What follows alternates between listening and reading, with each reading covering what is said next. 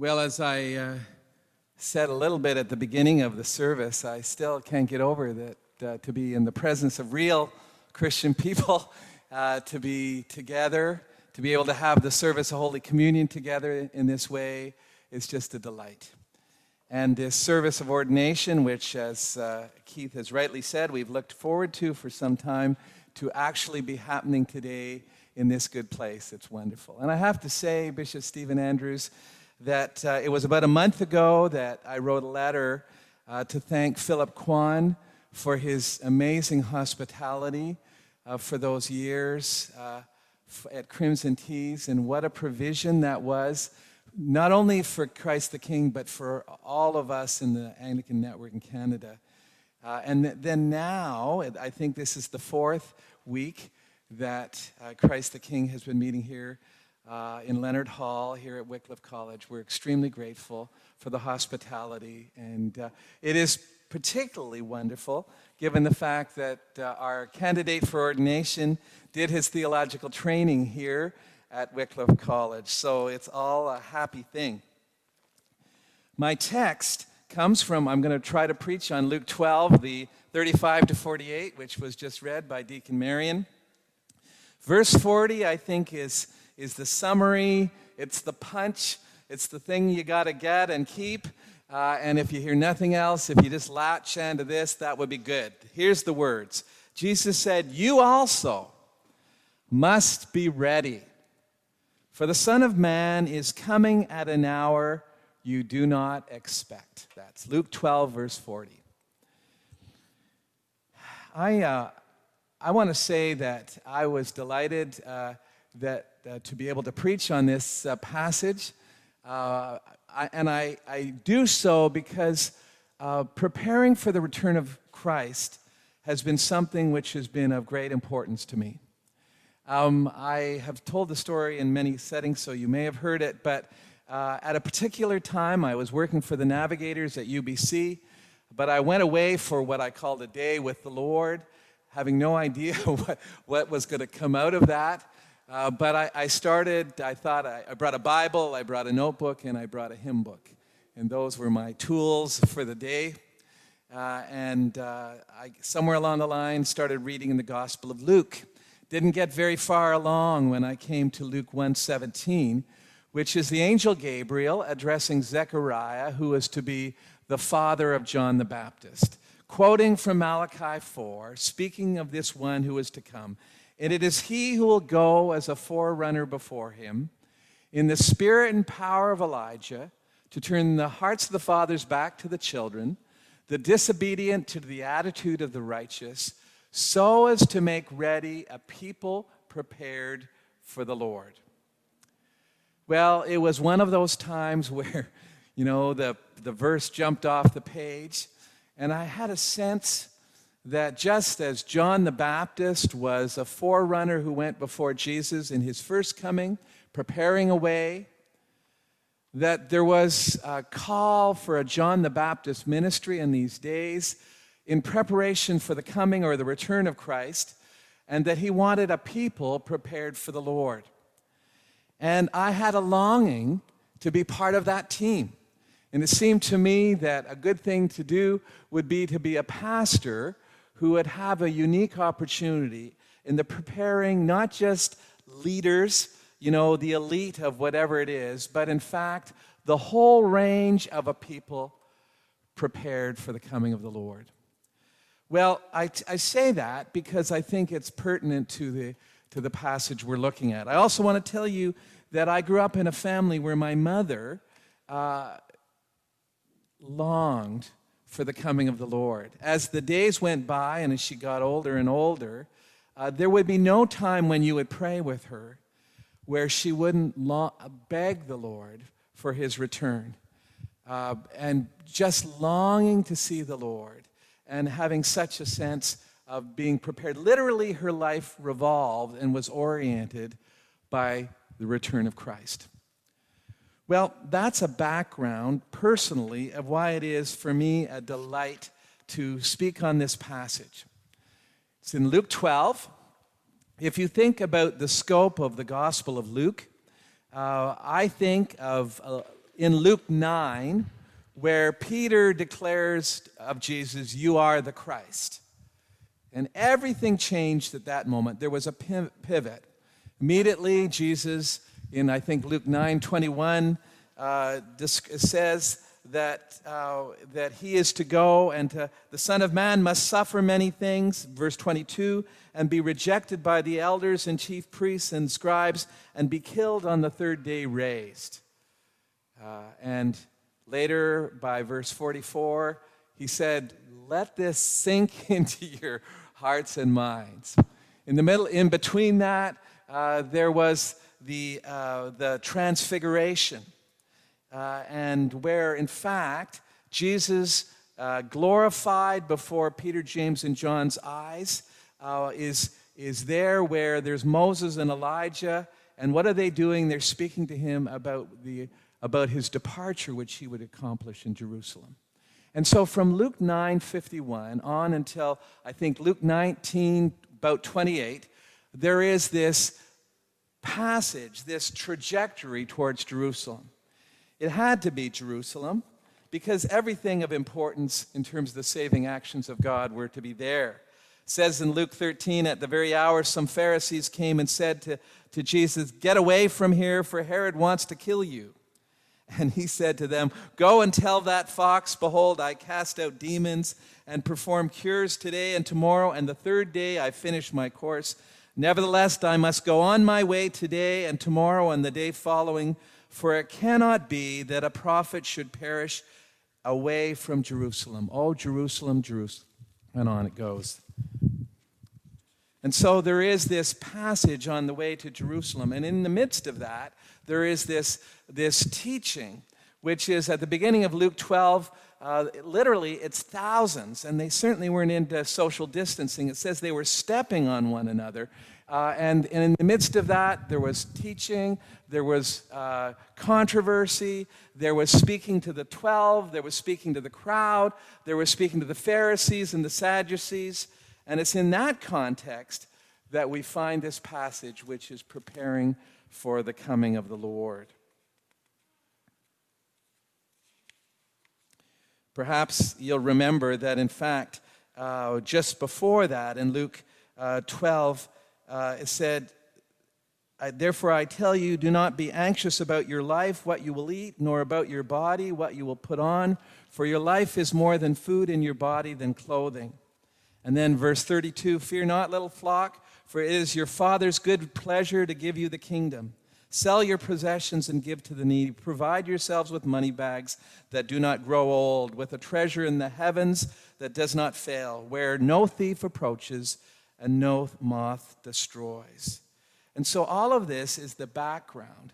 And so what we have here is Jesus on his way to Jerusalem to die and to rise on the third day, and then some 40 days later to ascend to heaven, and then 10 days after that, there's the giving of the Holy Spirit. And all of this Jesus is thinking of, and then thinking beyond, and thinking about life between the giving of the Holy Spirit, the ascension of Jesus, and his return. And if we wonder whether this passage, I read some commentaries which suggest that this is not about the return of Christ, but this is in fact about some sort of crisis which was coming their way. I think it's a failure to take seriously that Jesus, for instance, uses the words Son of Man, Son of Man, Son of Man, thinking clearly about Daniel 7. And so in the context of security and the faithful care and love of the Heavenly Father, he says, "You also, you too." And I had enough experiences in school where I had teachers said, "Yes, you, Charlie Masters, you who were talking to your neighbor when I was talking, yes," and sometimes even called me a little higher to sit right there where the teacher was, which didn't seem like an honor at all. But anyway, there was this "you also" approach. And this is what I think Jesus is doing in the midst of this passage, verse 40. He's saying, "You also," straight between the eyes. Don't miss the solemn challenge. And Peter says, Lord, are you telling this parable for us or for all? It seems like he's trying to deflect this away from him. And in fact, Jesus responds, not directly, as he's often the case, but he talks about two categories of people, wise and foolish, ready and not ready. And so, yes, this passage is for everyone here today, and everyone on Zoom, and everyone in the whole world. This passage is for us. The Son of Man. I've already said, I think that Jesus is, when he uses this familiar description of himself, rather than I, he's saying the Son of Man, he is thinking clearly about Daniel 7. I saw in the night visions, and behold, with the clouds of heaven there came one like a son of man, and he came to the Ancient of Days and was presented before him, and to him was given dominion and glory and a kingdom. And all the peoples, nations, language should serve him. His dominion is an everlasting dominion which shall not pass away, and his kingdom one that shall not be destroyed. And so it is that as Jesus in Luke 5 and Luke 6 and Luke 9 and Luke 9 and Luke 17, for as the lightning flashes and lights up the sky from one side to the other, so will the Son of Man be in his day. But first he must suffer many things and be rejected by this generation. He is talking as the one who is the King, the coming one, the one who has come first, is going to do his saving actions in Jerusalem, and then one day is coming back. And the whole force of this section that we're looking at is a call to make sure you're awake, make sure you're ready for his return. Be ready. In verse 35 and 36, he gives really three images. Stay dressed for action, keep your lamps burning, and be like men who are waiting for their master to come home from the wedding feast, so that they may open the door to him at once when he comes and knocks. Blessed are those servants whom the master finds awake when he comes. Truly I say to you, he will dress himself for service and have them recline at table, and he will come and serve them. Jesus is drawing on familiar images. Gird up your loins for action. This is hitching up your robes in such a way that you can run for miles or you can be engaged in battle. So the posture is not laid back and wake me up when it's all over, but in fact it is a poised, ready for action. One of the things I like of our traditions of standing for the gospel, for instance, it's not only a sense of reverence for the Lord Jesus, but it is also by posture saying, here we are. We're ready for whatever it is you say, ready for action. More than that, you're lots of oil available so that your candle or your light will not go out. And thirdly, as a servant or a slave who loves his master, who stays awake as long as it may be days and days, the wedding feast.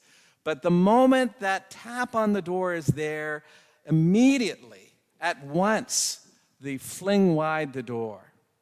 Now, I think that's, what I like about this is that, in fact, it puts the return of Christ in a very positive, joyful, not a, make sure you're awake or you're in big trouble. There is that aspect. There is a cost and loss and judgment for not being ready. But the whole picture that Jesus is trying to portray is one of joyful anticipation for his certain coming. His certain coming. Truly I say to you, the master will dress himself for service and have them recline at table, and he will come and serve them. Complete reversal of the way it's supposed to be. The servant is supposed to serve the master. And here is the master. No, you sit down there. And he throws this incredible banquet, and he makes a point of personally serving those who would have expected to be doing the serving. Well, we know that this is what Jesus does.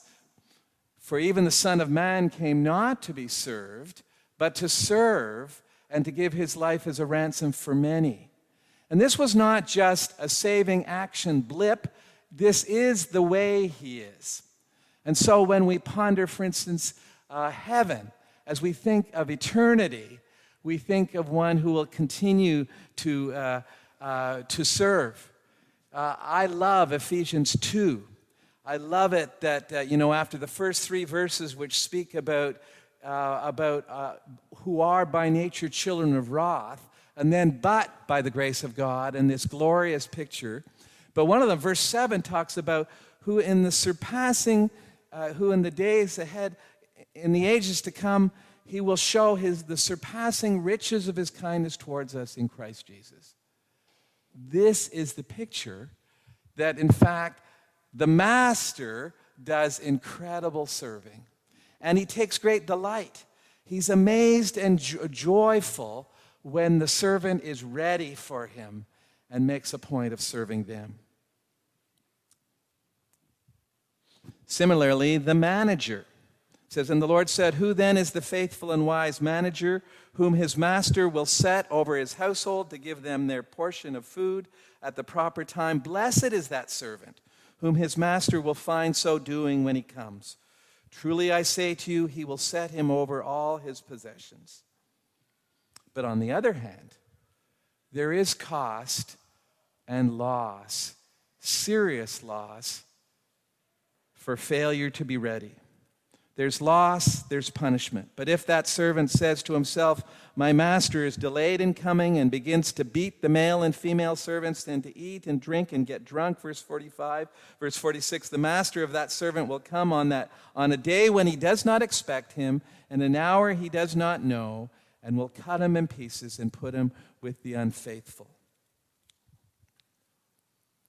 And that servant who knew his master's will, but did not get ready or act according to his will receive a severe beating.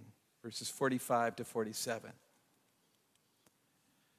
So the options are pretty clear, and there's one which is obviously the one that Jesus is looking for, longing for, and bidding for, which is to be ready.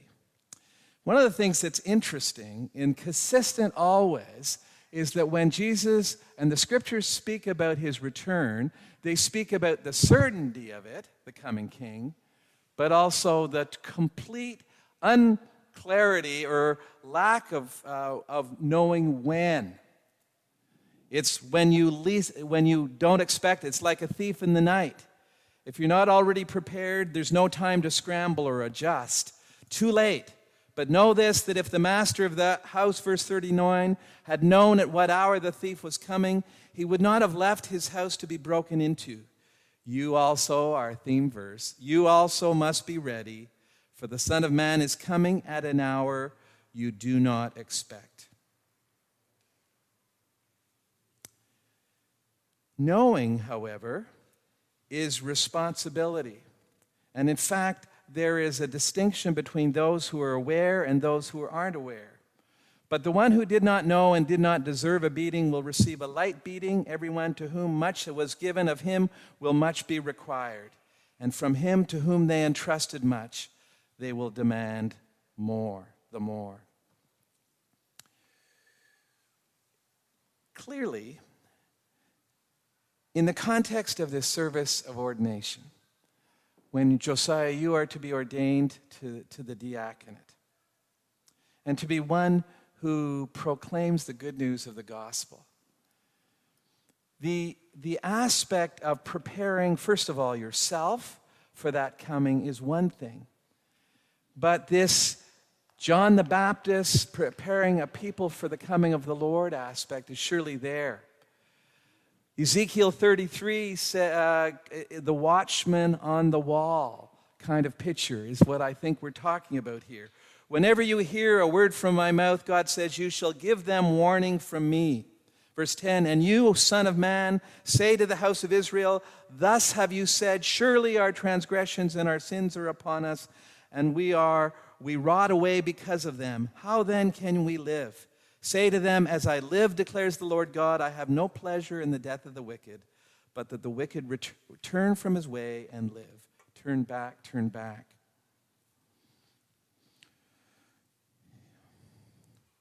This is the part of the force, part of the weightiness of this commitment which is being done. And as we pray for the Holy Spirit, it's in the light of, we looked, Josiah and I spent a little bit of time looking at some of 2 Corinthians.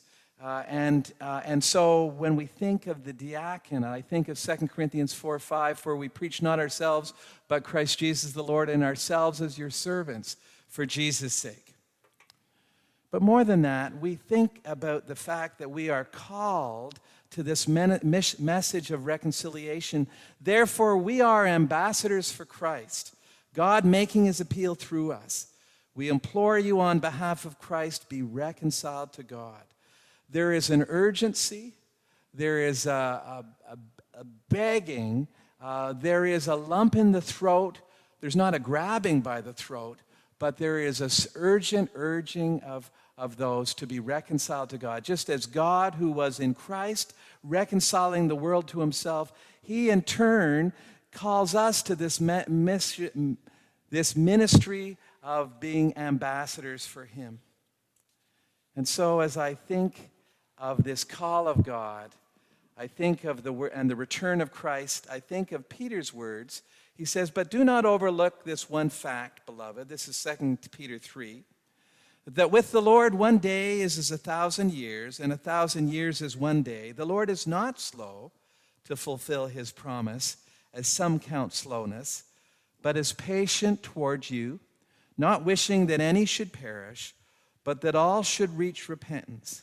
But the day of the Lord will come like a thief, and then the heavens will pass away with a roar, and the heavenly bodies will be burned up and dissolved, and the earth and the works that are done on it will be exposed. The Son of Man is coming at an hour which we do not know or cannot be certain of when. But in fact, he's coming. And we are called to be those who are ready, but more than that, to invite others to be ready as well. Because the reason the Lord is tarrying is not because he's slow, but it is because he wants more to repent.